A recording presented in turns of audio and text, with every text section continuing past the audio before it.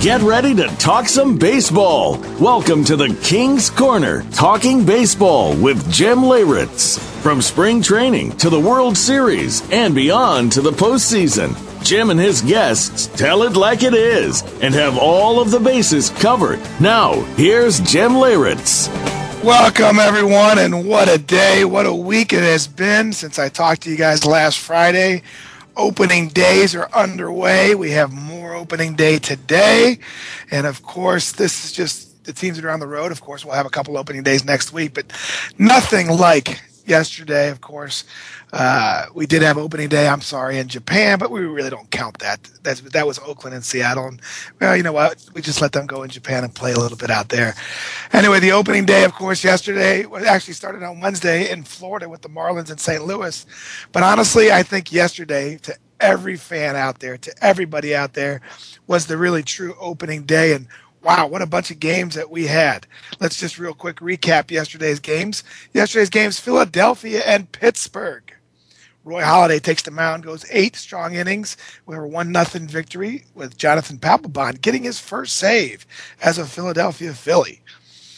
The Florida Marlins now, like I mentioned before, opening on Wednesday, but also the opening day in Cincinnati gets shut out 4-0. The first shutout in Cincinnati history since 1980 with Johnny Cueto going 7 strong innings, even though Mark Burley pitched a good game for the Marlins. In Washington and Chicago, actually, the Cubs in Washington played to a 2-1 victory for this Washington on this opening day, with Steven Strasburg getting his first start, going 7 strong innings for the Nationals. And of course, the Cubs looked like they were going to have their first win, but Kerry Wood came in and gave it up. First blow and save for Kerry Wood this year, and Carlos Marmol got the loss as the Washington Nationals start off the season 1-0 with a 2-1 victory. In New York, with the Mets, honoring the kid, Gary Carter, of course, who unfortunately passed with us this offseason, honoring Gary with the tribute, with the number and everything else, and the debut of Johan Santana, who had not pitched since September 2nd, 2010, getting his first start, and of course, giving them 5 strong innings. No decision, only giving up 3 hits, but they had to be encouraged by that outing. And then David Wright with the RBI game-winning single in the 6th inning, finally getting the Mets on the board, and the Mets holding on to a 1-0 victory as they gave tribute to Gary Carter. In the late game, it was the Dodgers and the Padres to finish off the National League schedule. And Matt Kemp starting off right where he left off, with a 2-for-5 performance, a home run and 3 RBIs. It looked like Clayton Kershaw was going to cruise to his first victory. Unfortunately, he had to leave the game in the 3rd inning due to the flu-like symptoms. So we'll keep an eye on that for next week to see if Kershaw bounces back from that sickness. Over in the American League, 2 great games, kind of one making history and the other one kind of a history maker, but not really. Detroit and Boston we'll start with, and it was looking like Justin Verlander had picked up right where he left off from his Cy Young and MVP season, with 8 strong innings, leaving with a 1-0 lead. And of course, Jose Valverde, Mr. 49 out of 49 last year, comes in. Here's a guy who's not blown a save in 51 chances. Well, I guess you can tell by my lead-in. I'm going to tell you, he blew his first save opening day. He is going to have to start a new streak this year. But his first blown save since September also, 2010. And fortunately, though, Austin Jackson was able to get the winning hit and make Prince Fielder's debut in a Tiger uniform successful as the Tigers take a 3-2 victory. Now, in Cleveland, the Blue Jays and Indians make history. The longest opening day game ever to be played in National League history, or in Major League history. The Blue Jays going 16 innings, and Chris Arecibo getting a game-winning 3-run home run after trying to lay down a sacrifice bunt that he couldn't get down. Ends up getting the game winner in the 16th inning, giving the Blue Jays a 7-4 victory. All right, great opening day games. We also have a few more on tap today. Like I mentioned, let me go down that list real quick. We've got the Angels and the Albert Pujols debut. versus the Royals with Jared Weaver versus Bruce Chen. The Yankees open against the Devil Rays. Oh, I'm sorry, just the Rays down there in Tampa as Sabathia versus Shields. The White Sox in the debut of Robin Ventura as manager go up against the Texas Rangers, the AL champs, and two guys getting their first starts ever on opening day, John Danks versus Kobe Lewis. And of course, the Twins and the Orioles round out the American League schedule today with Pavano versus Arrieta. So in the National League, the Colorado Rockies and the 49-year-old. Nope, I'm not going to even say it. I won't go there. The Rockies and the Astros with Guthrie versus Rodriguez. And Jamie Moyer will be making his debut later. I had to say it. And the Giants and the D-backs, two of the National League West winners the last 2 years, open up against each other with Lincecum versus Ian Kennedy.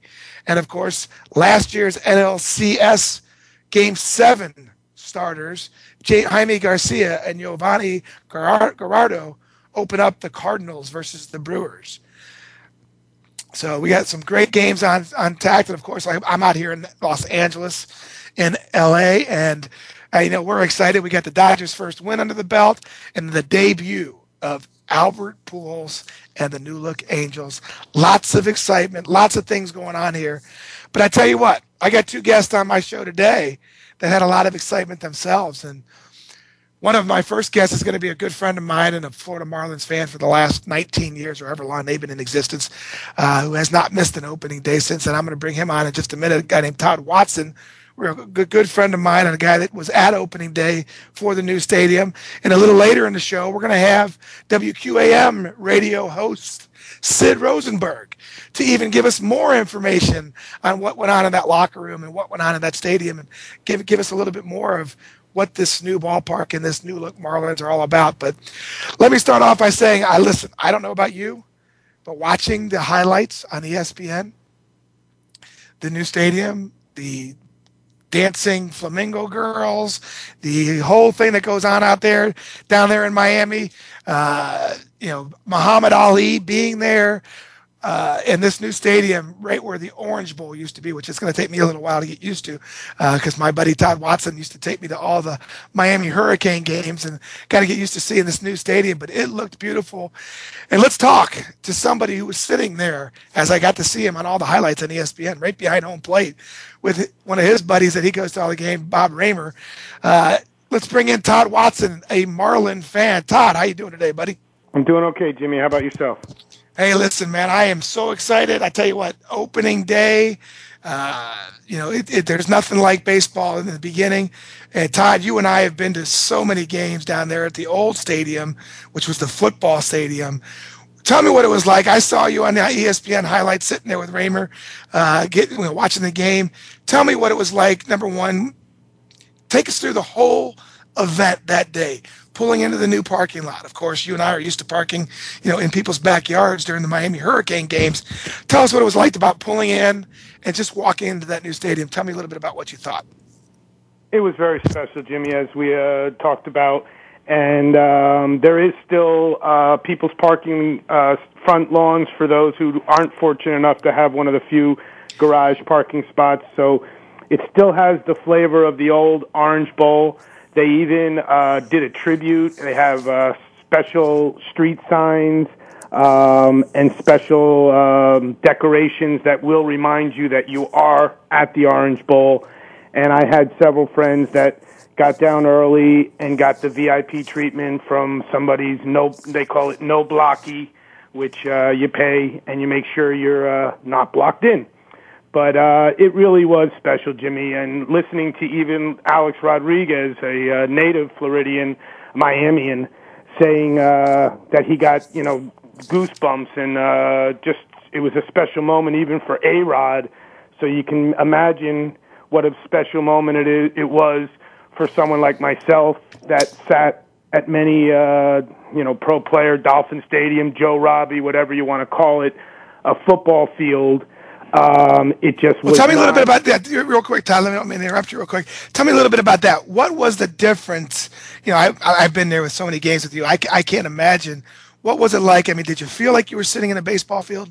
It was much, much different. I always loved Pro Player. We had great times, as you had said, but this was definitely an intimate feeling of just everything was over the top, Jimmy. They really did it down to the soups and nuts, and literally the soups and the nuts. There was so much different kinds of food. Just the whole feel. When the dome is closed, it is going to be one of the loudest stadiums, and when the dome is open, it's just special. The moon was out, and it really is a totally different feel. And, you know, you were speaking about me and my special seats, but the one thing that I've heard from many, many people is that the worst seat in the house at the new Miami Stadium is a phenomenal seat, and while you're ordering your special food, you can still see they made it an open-air vending, so while you're waiting in line, you're still watching the game instead of the old TVs that nice. You used to watch. Yeah, so it's pretty special. Nice. Now, what about all the color and pageantry that was around that stadium? I mean, you know, is it you were sitting behind home plate, so you kind of had a view of what the hitters would have. Is that distracting, or is that a pretty good background for these hitters to be hitting? Well, it's our green monster, that's for sure. It's a huge outfield, and as far as the home run extravaganza, we got to see it in operation during the opening ceremonies, but unfortunately we didn't get a home run that night, so I can't, I grew up in New York, so I remember the apple coming out, and that was cute. This is going to be something really special. If we hit a home run, when we hit a home run, it's going to be pretty special. Now, tell me a little bit about the atmosphere that day. Like I said, you know, you mentioned just all the people coming down, excitement. Tell me a little bit, walking into the stadium, when you walked in there, what did you see that just really stood out? Like, what is the one thing that, if you want to tell people to look for when they go to that stadium, what is the one thing that you would tell them to look for? Air conditioned, but there you go. It was electric feeling. It was people outside. I mean, just as you said, being a ball player, being a sports fan, opening day is always special. Every team, even if they really know that their lineup is not as strong as others, they get the feeling that this is their year, and it's an electric feeling for anybody. But being in Miami at this new monstrosity that literally looks like a spaceship has landed from the highway, getting there, they were smart enough to open the stadium like at noon, or I think the parking lots opened at 3 for a 7:05 game. So anybody who had was fortunate enough to get out of work or school that went down early had no worries, no hassles. There was an electric feeling outside. They had a DJ. They had outside vending. You could buy shirts. And it was, as most opening days are, a really electric feeling. And once inside, though, forget about it. It was so over the top. Fireworks. As you said, the flamingo entrance. I mean, when we first saw the uniforms, we, as even the players, thought, this is not baseball. But when you digested it and realized this is Miami baseball, I love the uniforms. It's different. And just like that, soccer cleats, the over-the-top, wild colors, if you're no good, then it looks foolish. But if we're a good team, the electric colors are going to just make us more awesome. And, everybody, I like it. Todd, we talk about what's going on down there in Miami. Of course, you have the Heat, of course, who've got now Dwayne Wade and LeBron James. The football team now with the ownership that they have kind of gone a little more Hollywood. Do you see this as being the Marlins' opportunity now to really make this South Florida into more of a media capital, more of a where there's a lot of people going to be taking a lot of interest in and really putting Miami on the map? Well, the proof's in the pudding. The off-season signings, we almost even got Albert Pujols, which many people say was smart that we didn't, but I won't go there because I would have loved to have him. But the signings that we got and the money that we spent after 19 years, as you said, of watching us get negative press and watch, when we beat the Yankees in 2003, nobody gave us a chance. So to finally be the talk of baseball, whether it's, we both know you got to do it on the field. So we're already 0-2, and we got a lot of season left. So I'm not too concerned about that. But on paper, the New York Times, I was told by a friend that Sunday's New York Times had the Detroit Tigers and the Miami Marlins in the World Series. I said that and $9 gets you a cup of coffee, but the idea is just that we're in the paper and that we're getting this kind of press as somebody that's been through the years of abuse and heat. It's a great feeling, feeling. That's what I wanted to ask you. One of the things that was really a concern of a lot of people that have been down to where the Hurricanes played, the old Orange Bowl. Tell me a little bit, you've been to Yankee Stadium with me, and that big monstrosity that they have there in New York. What is it like? What is there around there? My biggest fear, Todd, is that during the season, as the season progresses, these 7:00 games, we know how traffic is getting down there. And I saw it here the other night when I went to the LA Angels game in LA. People can't show up till the third or fourth inning because of traffic. What do you think as far as the traffic goes? Is there anything around that stadium, like restaurants or something that they can do that people can come down a little bit early and be able to maybe forego some of that traffic? Because I see that might be a problem. Well, you definitely, they're trying. I can tell you that David Sampson is trying to address that on a daily basis. As far as parking and eating somewhere nice and walking, forget about it. But they are having a free trolley that looks like the San Francisco trolley that is now, I saw at least a half a dozen of them. And so they are going to try to keep the flavor, as you said. But if they open up the stadium hours early, it really is, it has a menu that just, I was in San Francisco with you, and that park's unbelievable, and the food was great. This stadium is as good or better than San Francisco. And yes, being at opening day with you in Yankee Stadium, I'll never forget. But I feel this one, it's something special to be down there, and the vast menu that they have is just over the top, Jimmy. From a lobster roll to a Cuban hot dog to they even have a bean burger, for the vegetarians. So they're really trying, and the prices weren't too crazy, including something I thought was very fan-friendly. Regular, probably $4 soft drink is unlimited refills. So if you have three boys the way you do, we both know that one soda is not going to cut it. And even though you don't want them drinking gallons of soda, it's better than spending $100 for that as well. All right, Todd, you've watched this team in the past. You've seen them before. 37,000 opening day. What do you think? You think they're going to be able to put a team on the field that they're going to be able to continue to draw these fans in?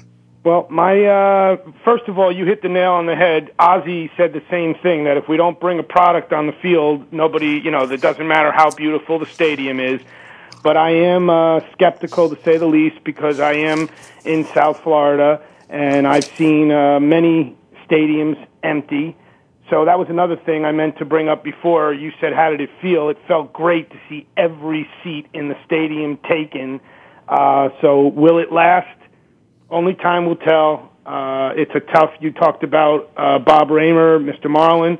He comes from, Boca, and he was at all 81 games most years, and I don't think he's going to make it to 81 games this year. It's just too much trouble for him. So only time will tell, Jimmy. I'm going to stay optimistic, but I'm definitely skeptical. Well, buddy, I look forward to getting down there and seeing the new stadium. We had so many memories at the old one, and of course that wasn't even a baseball stadium. So I'm looking forward to it, and I appreciate you taking the time, and we'll be talking soon. All right, man? Anytime for the King, you know that. And anytime you're down here, Jimmy, be my pleasure.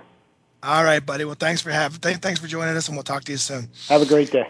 All right, that is a fan perspective of the new Marlins Stadium. Of course, like I just mentioned, at 9:30, we're going to have Sid Rosenberg come up and talk to us a little bit more about the Florida Marlins, the new stadium, the pomp and circumstance that went on opening day, and of course, everything baseball with Sid, because Sid has his own show on WQAM. So we'll be talking to him soon, but right now we are going to take a break, and I will be back to go over the opening days again and in a little more detail this time, and we will have Sid on at 9:30. So we will be back in a few minutes.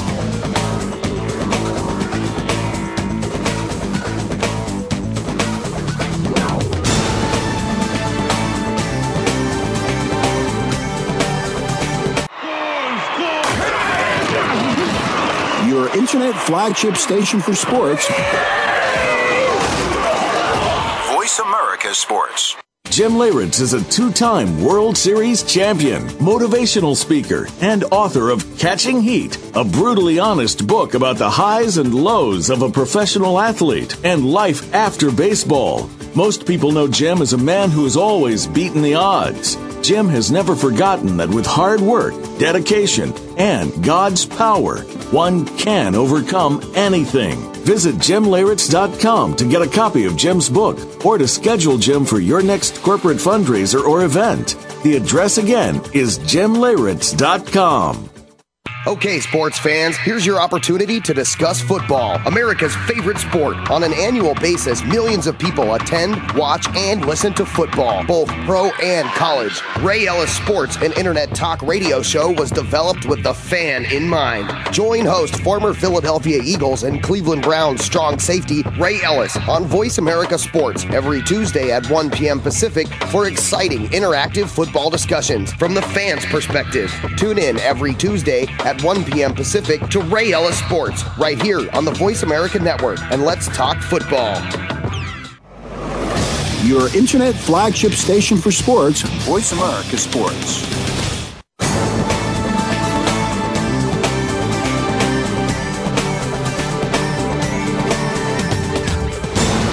You're inside the King's Corner, talking baseball with Jim Leyritz. It's time to hear from you. Call in to our live show at 1-888-346-9144. That's 1-888-346-9144. You can also send an email to info@JimLeyritz.com. Now, back to the show. Welcome back, everyone. And like you just heard, call in, email, and you may get your chance, just like Todd Watson did today, to be able to go on and talk about your experience at a stadium, a new ballpark, or maybe an opening day for the first time that you've been at. So send me an email. Send me something that you want to talk about. Maybe one, like I said, maybe one of your experiences. Did you go to the Mets game yesterday? Did you go to one of the opening days where you experienced something that you might want to talk about? So yeah, email me or call in. And we'll talk about it. But listen, one thing I will mention, and we will be talking about it all week, and there'll be promos on it, is we will be moving to Thursdays at 11 a.m. Pacific time, just to give me a little bit more of a chance to get some guys on the West Coast on the show a few more times, because I'm sorry, guys, I used to be a ball player. 9 o'clock in the morning, you're not going to catch me up during the season. We play, games don't end till 11. We don't get home till 12 or 1.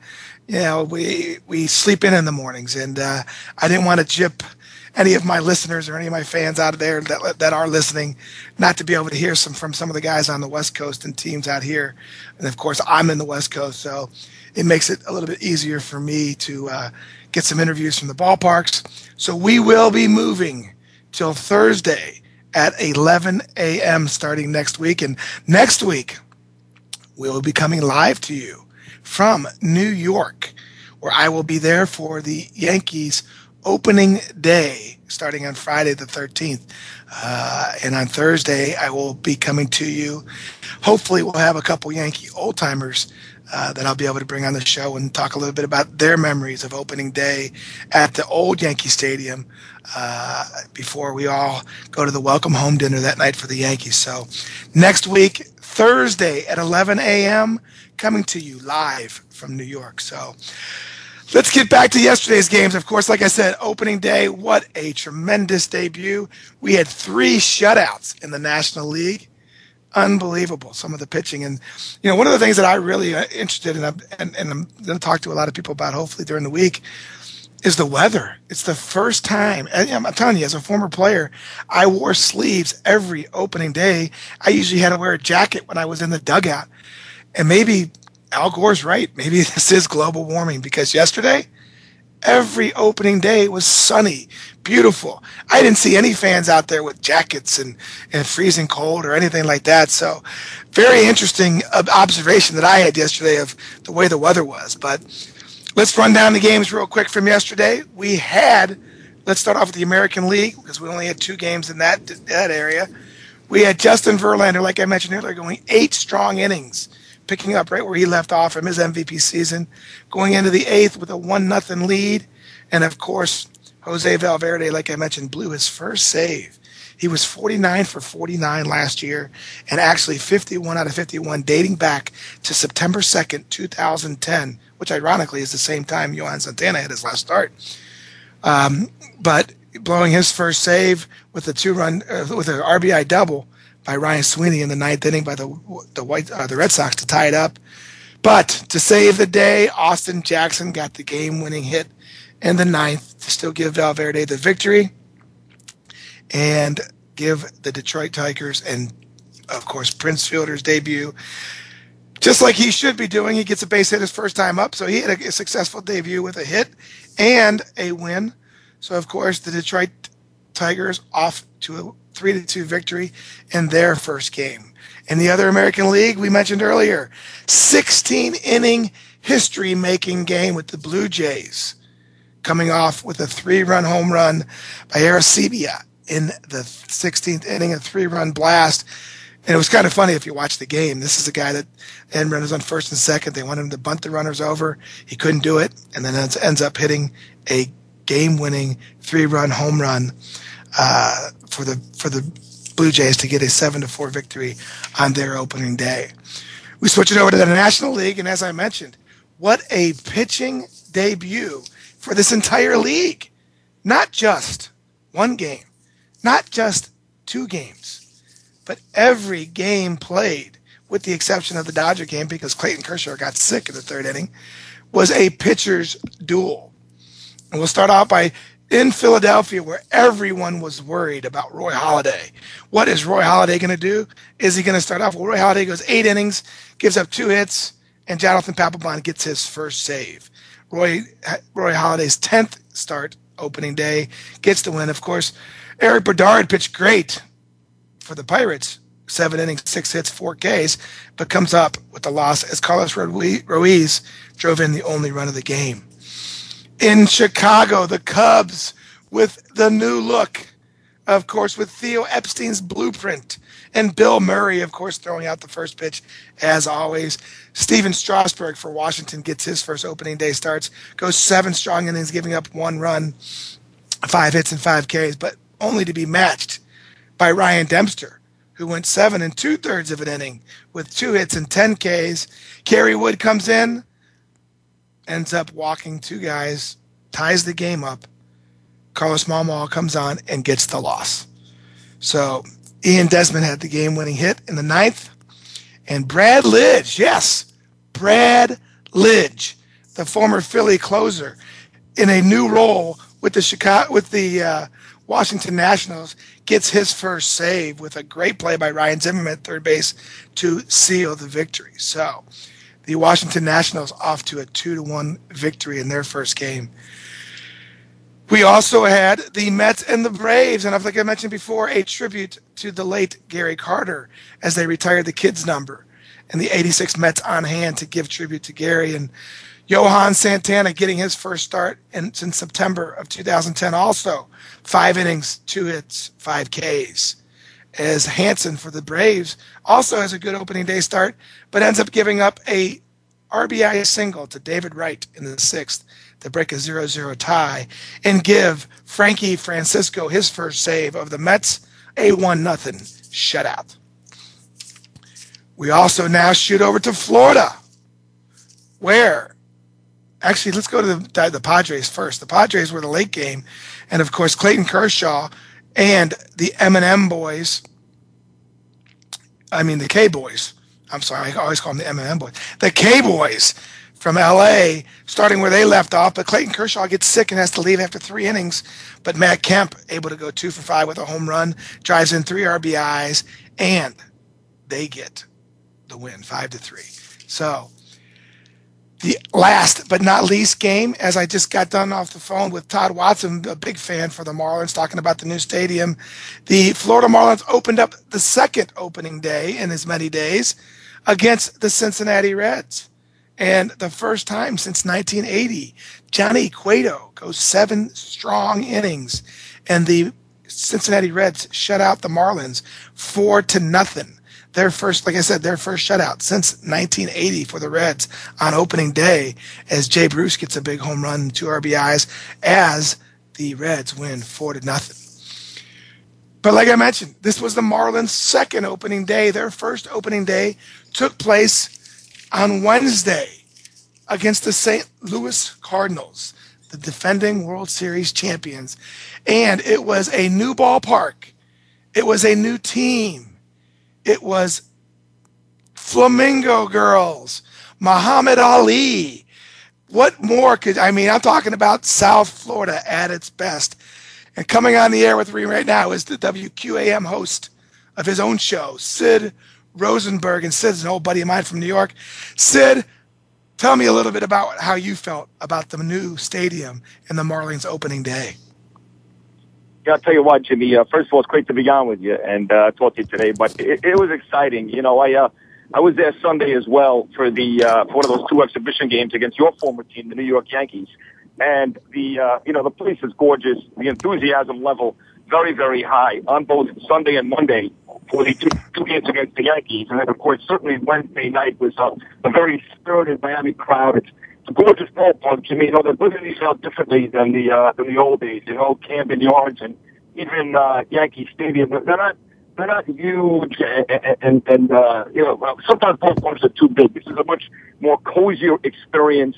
It's air conditioned inside, and I went on a Sunday afternoon game against the Yankees. When I came inside the building, Jimmy, 88 degrees and sunny in Miami that day, and I got inside and it was 70 degrees and cool. So you look at the dimensions, the size of the ballpark, some of the cool things the ballpark has from the old days of the Orange Bowl, the football stuff, right to the temperature in your seats, and all in all, it is a magnificent baseball experience now in Miami. Yeah, I can't imagine. I can remember taking my kids to some of the games down there, Sid, and we couldn't last more than 3 or 4 innings because of the weather. And just being able to have that controlled atmosphere, and like you said, just the fan experience has to be so much better than that old football stadium that they were stuck in for so many years. And tell me a little bit about were you at opening day with the Marlins and the St. Louis Cardinals?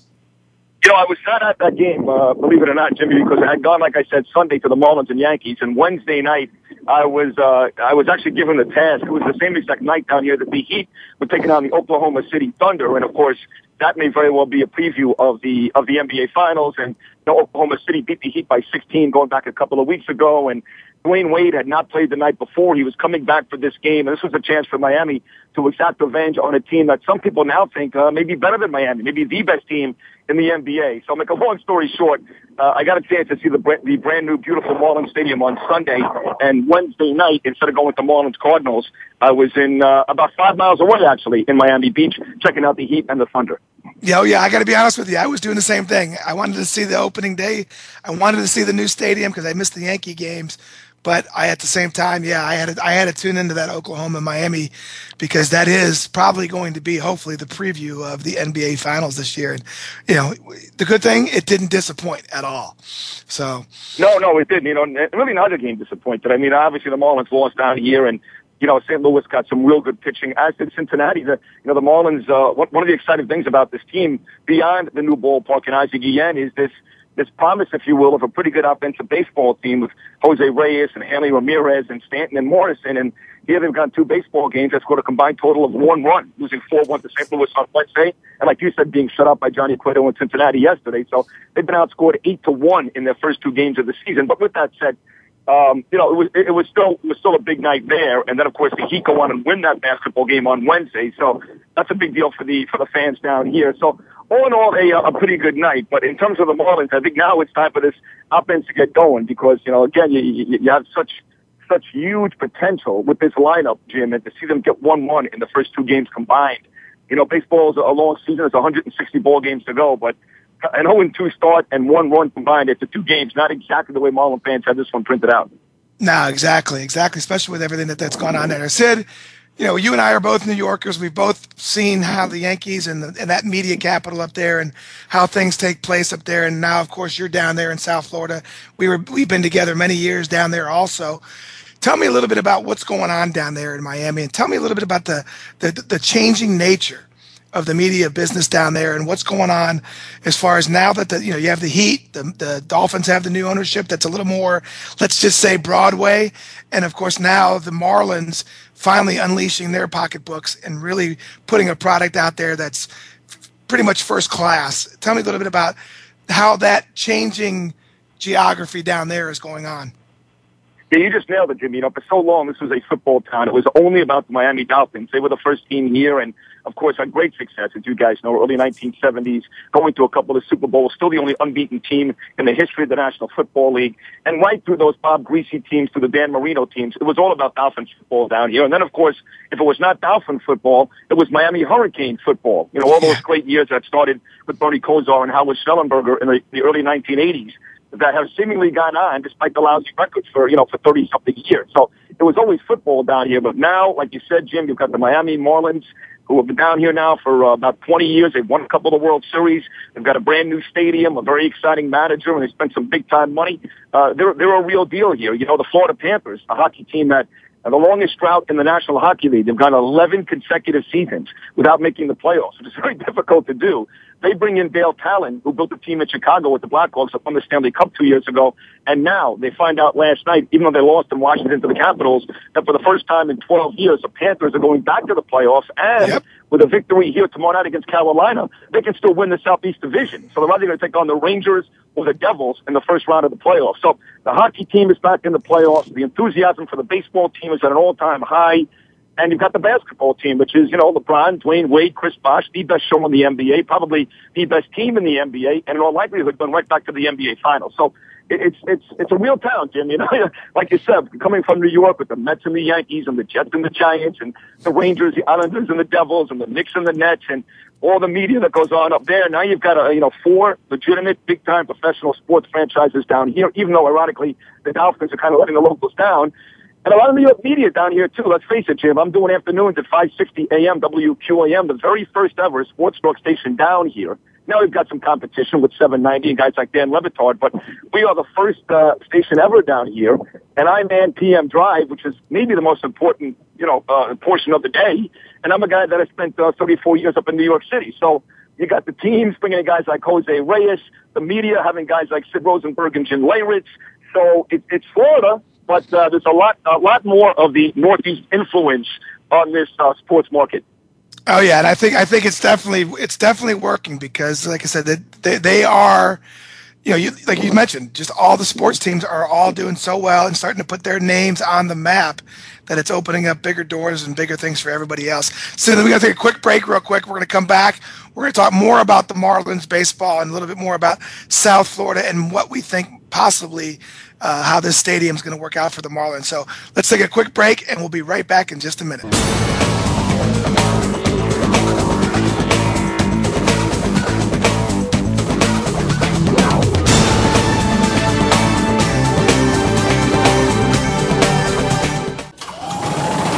opening kickoff is a beauty. It's a fly ball deep right field. Back goes O'Neill. He's at the shot. Got it with 2.8 seconds left. To left.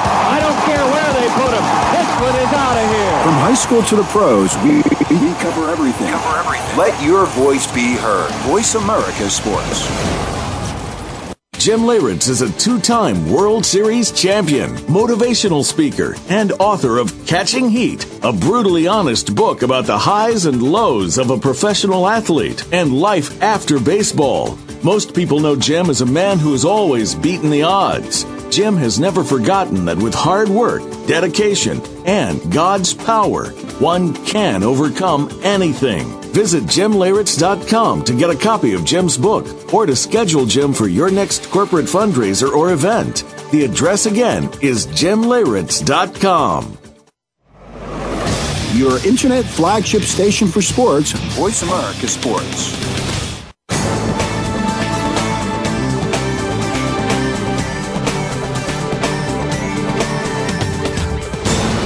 You're inside the King's Corner, talking baseball with Jim Leyritz. It's time to hear from you. Call in to our live show at 1-888-346-9144. That's 1-888-346-9144. You can also send an email to info@jimleyritz.com. Now, back to the show.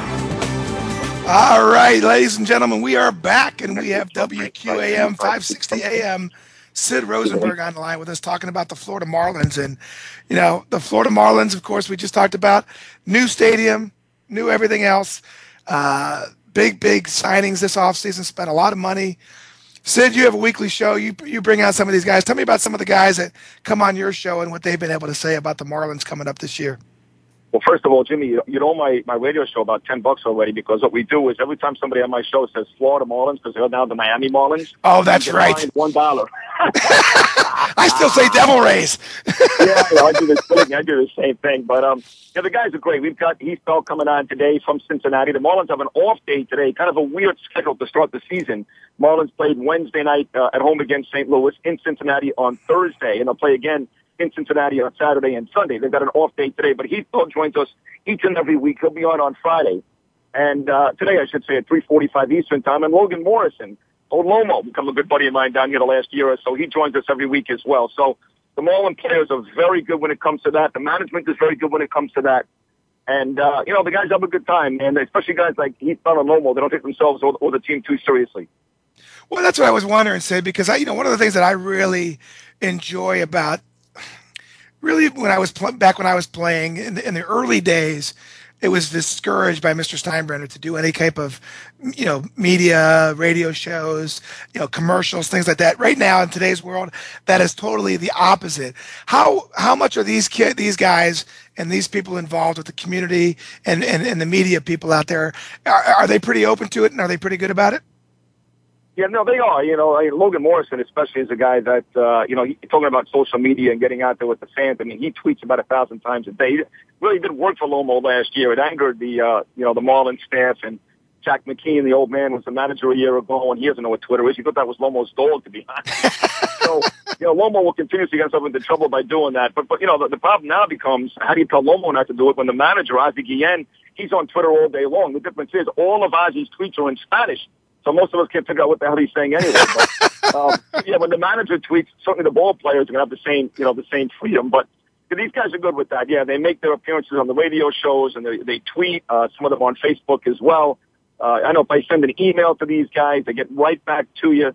And so far, at least, the Marlins seem pretty cool with that. Now, again, 0-2 start. You know how baseball works. You get very knee-jerky early on, and if this baseball team starts the year 6-12 or 6-13 after spending $115 million on Reyes and the rest of the money they spent and all that, maybe they'll go back to where they were last year when things got very, very tight down here. But at least right now, they seem to be having fun. The guys are having fun.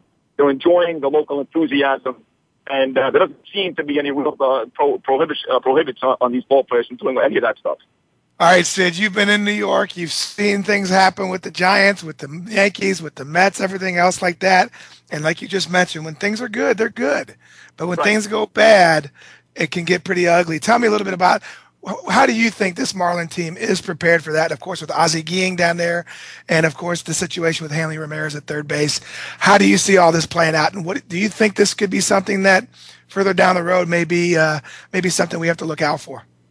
Oh, there's no question. There's a potential for some type of combustion when you put together, like you said, a Hanley Ramirez who he's been a real good soldier during spring training, and now he's saying and doing all the right things. But all he needs is that one inning like Dan Uggla had, Yankee Stadium at the All-Star game, making 4 errors in 1 inning. Yeah. And, to get up to a slow start offensively, Hanley has the potential to absolutely combust. And then you've got a bunch of guys on this team. Carlos Zambrano got into trouble in Chicago many times for going crazy. And Reyes is not that type of guy. Jose is actually very fun-loving, and as you know, being up there in New York, Jim, with the Mets and Yankees, he's not that type of guy. But Lomo's another guy who kind of goes off the deep end every once in a while. So they've got their fair share of guys who can certainly go berserk, and especially with Ozzie Guillen, who may be the craziest of everybody running this ship. There is the potential, the ability here for it to get really ugly really quickly. So, but I think the Marlin management feels like they've got the right guy, Ozzie Guillen. If somebody does start to go off Porter Hanley or Zambrano or somebody, they feel like he's the guy that can handle it. Like I said, he's Latin, so there's more of a connection with the ball players with Ozzie. He's also fearless. So if something does happen to go awry, I think the Marlins have got the right guy in place. But if you're asking me, is the potential there for 3 Mile Island right here in Miami? You betcha. All right, one other thing that I just want to talk about real quick, too, just give me your opinion on, because you've seen it, you've been a part of it. The stadium down there in where the Orange Bowl used to be, and, of course, I know they had 37,000 opening night. Sid, what is it going to be like for the Marlins to be able to draw with the amount of we were talking to Todd Watson, one of my buddies and a fan of, he's been to every single Marlin game over the last few years, telling me a little bit about how he probably won't go to as many games just because of the traffic and the distance to be able to drive. How do you see that playing out? Do you see that affecting the Marlins as far as being able to draw the fans? And do you think they're going to draw 20, 25,000 every game? Well, it comes back to what I just talked about. Is this thing going to blow up? Not if they win. And now you're asking if people are going to show up, and the answer is just like the last answer. Right. Yeah, if they win. I mean, let's face it. If they're a winning ball club, then people will come and they'll sit in traffic. Now, look, there's no doubt it's a pain in the neck. I come down from Palm Beach County, as you know, Jim, and my wife and kids and I went to the Yankee game on Sunday. On a Sunday, there was traffic on 95 and the 836. During the week, it's brutal. There's not a lot of parking around the stadium. You have to park 5, 6, 7 blocks away and spend $25. So that's not ideal yet, the trip down and where you're going to park. But again, if they're a winning baseball team, people will sacrifice and do those things. I think a lot of fans do come all the way down from Palm Beach County, which makes the trip even longer. So really, every answer, as you know, Jim, being a part of those Yankee teams that won World Series, and you being a major part with so many big home runs, if you win, they show up. It's not as easy as what they said in the Field of Dreams. If you build it, they will come. Yeah. I don't think it's that easy. But I think if you win, they're going to come. And I think the Marlins will draw 25,000 if they're a good baseball team. Early on, like now, they're off to an 0-2 start. They can afford to lose early because it's still new and exciting in the names. But if this thing isn't the June or July, and this is not a good baseball team, they will not draw. If they are, they will. Yeah, we may have a few more guys on that team changing their name like Mike Stanton did. So that was kind of weird, right? If we've got a Mike Stanton baseball card from last year, this year he's Juan Carlos Stanton, but it's the same guy, I can promise you that. Yeah, it kind of confused me when I watched the ball hit the right field and I heard Juan Carlos. I was like, who in the heck is Juan Carlos? Yeah, I know. That was they've got another ball player who, came here under an alias, Leo Nunez. It's not even his name, and he's not even back in the United States yet. So the Marlins have a couple of guys that are pretty interesting. So tell me a little bit about how much this has been. I mean, like I said, you and I are New Yorkers through and through. What's it like to be able to cover these guys? What's it like? Are you enjoying it? Is this something that's going to be, you think, exciting for you for this year? It is for me. I love sports. You know that, Jimmy, and I follow them. I follow them all real closely. And I'm not talking about just football, baseball, and basketball. The Masters is coming up. It started yesterday, actually. I follow golf very closely. I cover those events. I cover all the big boxing events for HBO. I'll be in Vegas in May and July and June. So, and tennis as well, just the Sony Ericsson. So I love sports, and I cover all of them. Baseball is my favorite sport, and having the opportunity to have a club down here, my wife and my kids are Yankee fans, so it's kind of cool to take them on Sunday and have them watch their favorite team. And I'm still a Met fan, and I know we're 1-0 with Santana. It's a great game yesterday, and Mets are up to me. Maybe the only win of the 2012 season came yesterday, but knowing the Mets are going to be down here and having a chance to see them and watching Jose Reyes. I saw Jose Reyes play his very first game ever in the majors at shortstop for the New York Mets alongside Jody McDonald at Shea Stadium. So it's exciting for me. I love baseball. These, like I said, they're good guys for the most part. The management wants to win. It's new. It's exciting. There is a new enthusiasm, so this has been fun, yes. But again, it can all go away very, very quickly. They've got to play good baseball to keep the momentum going. All right, Sid, you got the Marlins, you got the Panthers, you got the Heat, and you got the Dolphins. Which team is going to have the first championship? Well, I think it's got to be the Heat. They really are the best team. And again, they got the big win over Oklahoma City on Wednesday, so they've now won 2 straight. They were very, very close last year. They, had a chance to go 3-1 on the Mavericks. The next thing you know, they lost the series in 6. But now the Miami Heat are the closest team to winning a championship down here, and they're very close. They can do it this year. After that, it's probably the Marlins. I know the Panthers are back in the playoffs for the first time in 12 years, and like I said, they can win the division if they beat Carolina tomorrow night. But you're asking a lot for a team that kind of, rebuilding itself, lots of young players, 10 or 15 new faces. And with teams like the Rangers and the Penguins, they're still a ways off. And the Dolphins, of course, are a complete joke. They're a horrible team.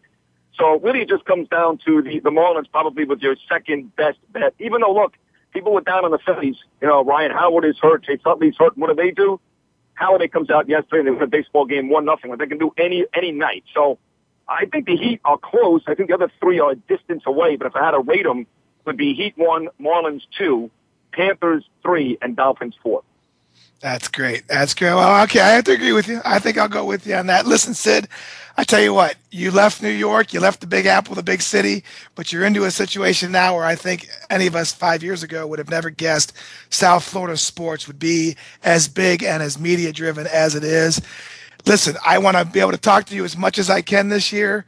I know we can get you on WQAM on 560 during the week. Sid, anything else you want to say to me before we go? No, it's just great to talk to you again, Jimmy. You and I became really, really good friends down here, and you provided, even though I'm a Mets fan, you provided us New Yorkers with so many exciting moments, and my wife and my kids certainly appreciate all those big home runs. So, and you're a good guy. For the people out there listening out in California that don't know you personally, you're one of my favorite people in the business. So it's great to talk to you, and it's great to be on. Thank you, good buddy. All right, he is Sid Rosenberg, WQAM host, and, of course, a good personal friend of mine. Thanks so much, Sid. Listen, we got exciting things going on. Another opening day today. We already covered everything yesterday. Today's opening day, let's go down the list again. It is the Yankees and the Rays in Tampa with CC Sabathia versus James Shields. All right, this could be a matchup of what a lot of people believe are the division winner and the wild card coming out of that division, of course, with the Red Sox being somewhere in that mix. We also have the debut of Robin Ventura and the White Sox versus the defending American League champs, the Rangers, and 2 first-time starters, John Danks and Kobe Lewis, going against each other.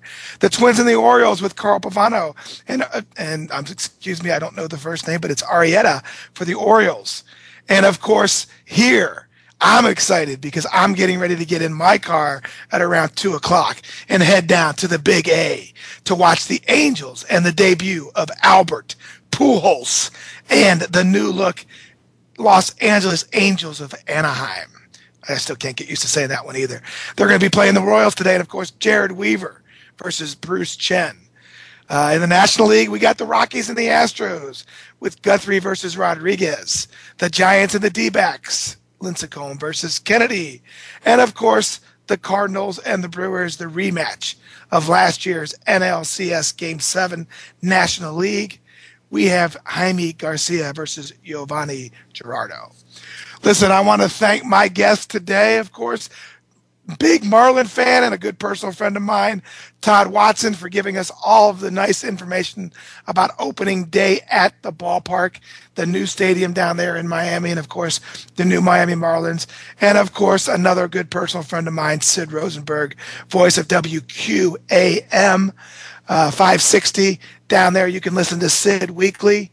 He has all these players and, of course, all of the excitement that is going on in South Florida with all of these sports teams starting to play well and, of course, starting to become a little bit more of a media capital.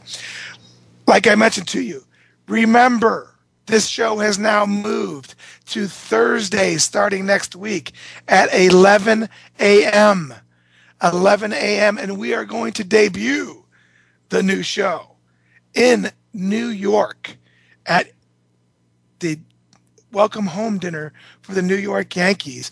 And I will be in New York for that dinner and also opening day for the New York Yankees against the Angels of Los Angeles on the 13th. So we will be coming live from you next week. Listen, this show is going to take off starting now We are going into the season. I'm going to be around the players. Email me, call in, but most of all, email me, because if there's players you want to get a hold of, questions you want asked, I'm the guy that gets it done. All right? Call me. I'll make sure I ask those tough questions, or those questions that you may want to hear that not everybody out there is willing to ask. That's what we said. We tell it like it is on this show. I am going to borrow as I go out today, because, of course, like I said, it's opening day here in Anaheim, a line from Terry Smith, the Angels radio announcer, his famous line. Ladies and gentlemen, I am out of here. We will talk to you next week. We're safe for another week. Thanks for tuning in to the King's Corner, talking baseball with your host, Jim Leyritz. We can't wait to have you come back next Friday at 9 a.m. Pacific Time, noon Eastern Time on the Voice America Sports Channel. Have a great weekend.